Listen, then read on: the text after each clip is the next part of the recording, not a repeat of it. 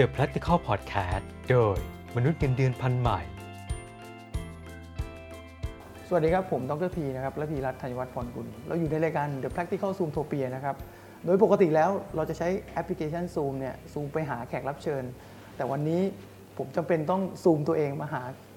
คุณไอติมซึ่งเป็นแขกรับเชิญของเราในวันนี้สวัสดีครับคุณไอติมสวัสดีครับโมเมนตัมเกี่ยวกับเรื่องที่คุณไอติมทำหลายเรื่องโดยเฉพาะเรื่องการศึกษาถามว่าช่วงวิกฤตอย่างเงี้ยการที่เราลุกขึ้นมาทำสตาร์ทอัพที่เป็น EdTech เนี่ยมันถูกเวลาไหมครับคือผมว่าพอมันเป็นเรื่องเทคโนโลยีเนี่ยมันถือว่ามันเป็นสิ่งที่เราอาจจะช่วยเหลือคนได้ในจำนวนมากกว่าในสถานการณ์ปกตินะครับพอมีโควิดเข้ามาและมีความจำเป็นที่แต่ละคนต้องเว้นระยะห่างเนี่ยการที่เราสามารถนำบริการต่างๆไปอยู่ในโลกออนไลน์ได้และทำให้คนทั่วประเทศสามารถเข้าถึงเนี่ยมันเป็นสิ่งที่สำคัญมากผมจำได้ว่าตอนที่ผมเริ่มทำบริษัทตรงนี้ขึ้นมาเนี่ยแล้วมันเริ่มมีข่าวของโควิดเข้ามาประมาณช่วงเดือนมกราคมกุมภาเนี่ยผมจำได้ผมเรียกพนักงานทุกคนมาล้อมวงกันตรงข้างหลังเนี่ยแล้วผมก็พูดกับทุกคนว่าผมเข้าใจนะว่าแต่ละคนเหนื่อยมากกำลังเหนื่อยอยู่กับการพัฒนาแอปเนี่ยแต่ผมคิดว่าอีก 2-3 เดือนเนี่ยเราจะเหนื่อยกว่านี้อีกเพราะว่าภารกิจที่เราทำเนี่ยมันจะมีความเร่งด่วนขึ้นเพราะว่าเด็กๆอาจจะต้องพึ่งพาช่องทางการเข้าถึงการเรียนรู้ผ่านโทรศัพท์มือถือมากขึ้นเพราะฉะนั้นผมถือว่าสำหรับผมต้องถือว่าโชคดีระดับหนึ่งว่าเราเป็นสตาร์ทอัพที่เป็นในด้านของเทคโนโลยีเพราะฉะนั้นผู้ใช้ที่ใช้บริการของเราเนี่ยยังคงใช้ได้อยู่ซึ่งแตกต่างมากอย่างผู้ประกอบการด้านการท่องเที่ยวหรือว่าอย่างเมื่อวันก่อนเพิ่งคุยกับเจ้าของตลาดที่จังหวัดพะเยาเนี่ยเขาบอกว่าลูกค้าเขาหายหมดมันของเราเนี่ยคือยังมีผู้ใช้อยู่ได้แต่ว่าผมว่ามันเป็นหน้าที่ความรับผิดชอบของเราแหละที่ว่าในวันที่คนทั่วประเทศยังเข้าถึงบริการเหล่านี้เนี่ยทำยังไงให้มันอยู่ในมือคนได้มากที่สุดเพราะว่ามันก็ยังมีคนกลุ่มหนึ่งที่ยังเข้าไม่ถึงเทคโนโลยีอยู่นะครับอย่างโทรศัพท์มือถือง่ายๆเลยคือเราเลือ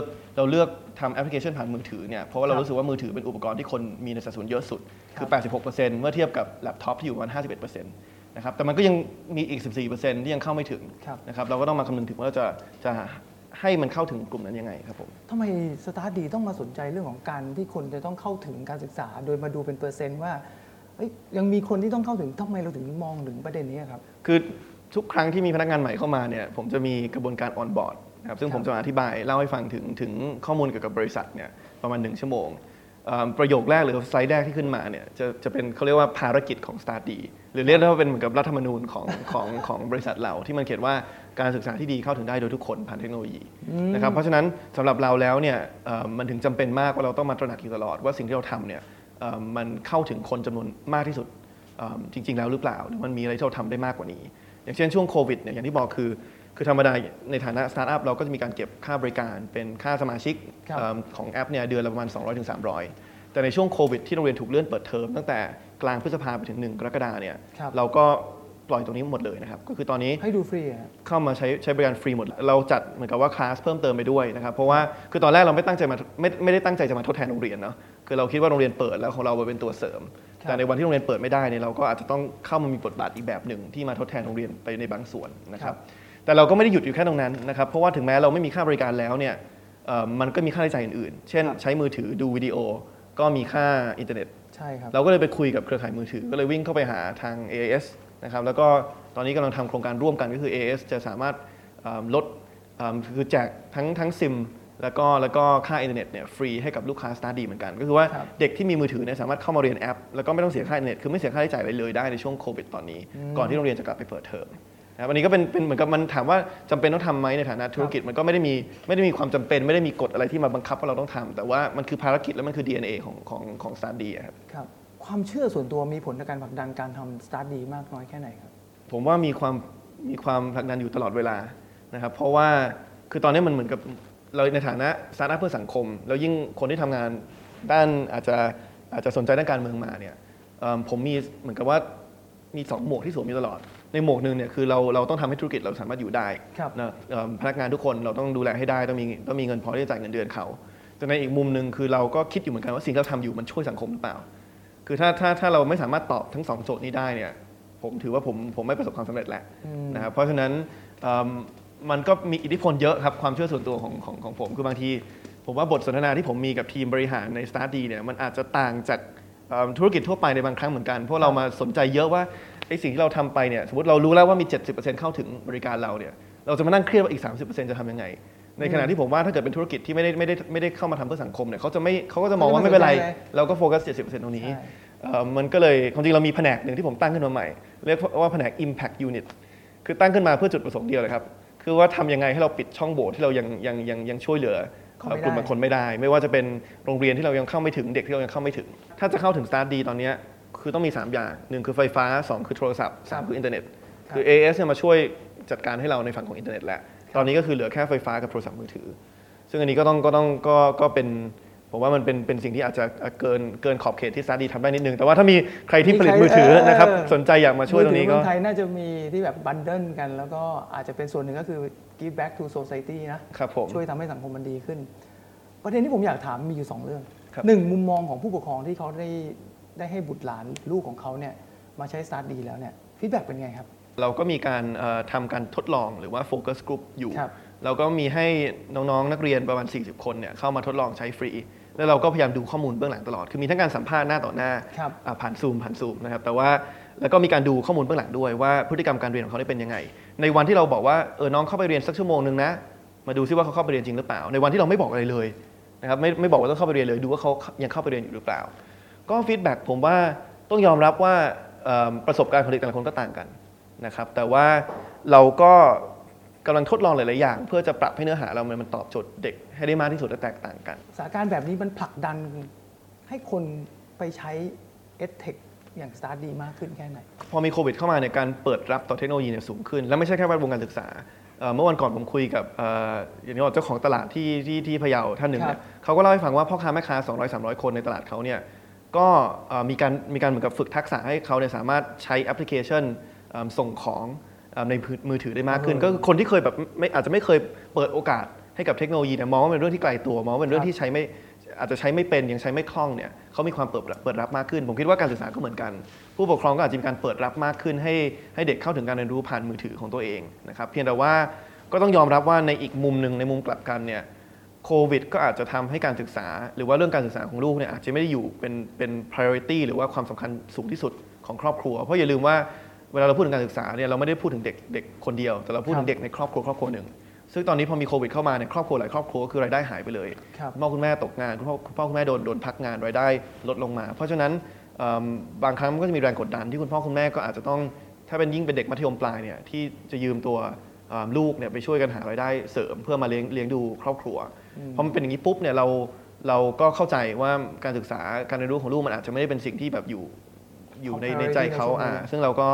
ก็ต้องตระหนักตรงนี้เหมือนกันเพราะฉะนั้นผมว่ามันทั้ง2มุมครับในมุมนึงคือคนเปิดรับเทคโนโลยีแต่ในอีกมุมนึงมันก็มีปัญหาเร่งด่วนเรื่องปากท้องเข้ามาเยอะพอสมควรที่ทำให้การศึกษาจะถูกพักไว้ก่อนแต่ฟลิปไซด์มันมี key advantage อันหนึ่งที่ Start D ช่วยเติมเต็มได้ถึงแม้ว่า top priority ไม่ได้เป็นเรื่องของการศึกษาณช่วงเวลานี้แต่เรายังกลับสามารถมา catch up ใช่ครับ up to speed กับการศึกษาได้โดยผ่าน Start D ใช่ครับคือเรานั่นแหละครับอันนั้นคือข้อดีของเทคโนโลยีคื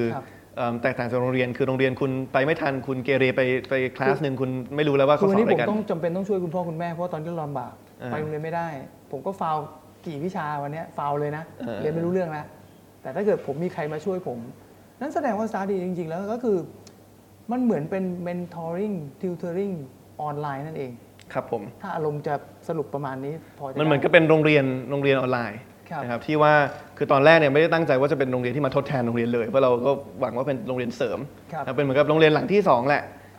ที่ว่าไปเรียนที่โรงเรียนแรกแล้วสมมติยังมีเนื้อหาตรงไหนที่ไม่เข้าใจก็เข้ามาในแอปเราแล้วสามารถเข้าถึงเนื้อหาทบทวนได้แต่ว่าตอนนี้ผมว่าความคาดหวังต่อ Start D มันก็สูงขึ้นเพราะว่าพอโรงเรียนเปิดไม่ได้เนี่ยมันก็เขาก็คาดหวังว่าถ้างั้นคุณมาทดแทนเป็นโรงเรียนที่1ได้ไหมในช่วงสถานการณ์แบบนี้นะครับซึ่งอันนี้เป็นสิ่งที่ผมว่านักวิชาการกังวลเยอะนะครับเพราะว่ามันจะมีปรากฏการณ์หนึ่งเรียกว่า Summer Slide Summer Slide เนี่ยคือปรากฏการณ์ที่ว่าพอมีปิดเทอมใหญ่ทีไรเนี่ยเป็นเรื่องปกติแหละครับคือเราจะลืมสิ่งที่เราเคยเรียนมาใช่ผมเชื่อว่าทุกคนเป็นเหมือนหมดคือพอเปิดเทอมมาปุ๊บเนี่ยเราลืมไปแล้วว่าปีที่แล้วเรียนอะไรไปแต่พอมันเป็น2 เดือนมันโอเคเพราะมันพอรับได้เด็กต้องการการพักผ่อนแต่พอมันยาวไปเป็นเนี่ยยาวไปอีก6 สัปดาห์แล้วไม่รู้จะอีกกี่เดือนหรือเปล่าเนี่ยมันทำให้การเรียนรู้ของเด็กมันถดถอยลงมาแล้วมันจะยิ่งรุนแรงขึ้นสำหรับเด็กที่เข้าไม่ถึงเด็กที่อาจจะมีรายได้น้อยเข้าไม่ถึงเนื้อหาการเรียนรู้ในช่วงปิดเทอมเนี่ยจะยิ่งกลับพอวันที่โรงเรียนกลับมาเปิดเนี่ยเขาตามหลังเพื่อนไกลกว่าเดิมนะครับอันนี้คือสิ่งที่Start Dพยายามจะเข้ามาช่วยก็คือว่าไม่เป็นไรนะคุณอาจจะมีหลายๆปัญหาที่เจออยู่แต่ว่าว่างเมื่อไหร่เนี่ยเข้ามาเรียนในแอปได้ฟรีในช่วงโควิดแล้วก็สามารถ วันที่โรงเรียนกลับมาเปิดจะได้ไม่ตามหลังเพื่อนเยอะจนเกินไปครับก็นี่แหละครับการศึกษาก็ยังเป็นอาวุธหลักนะครับ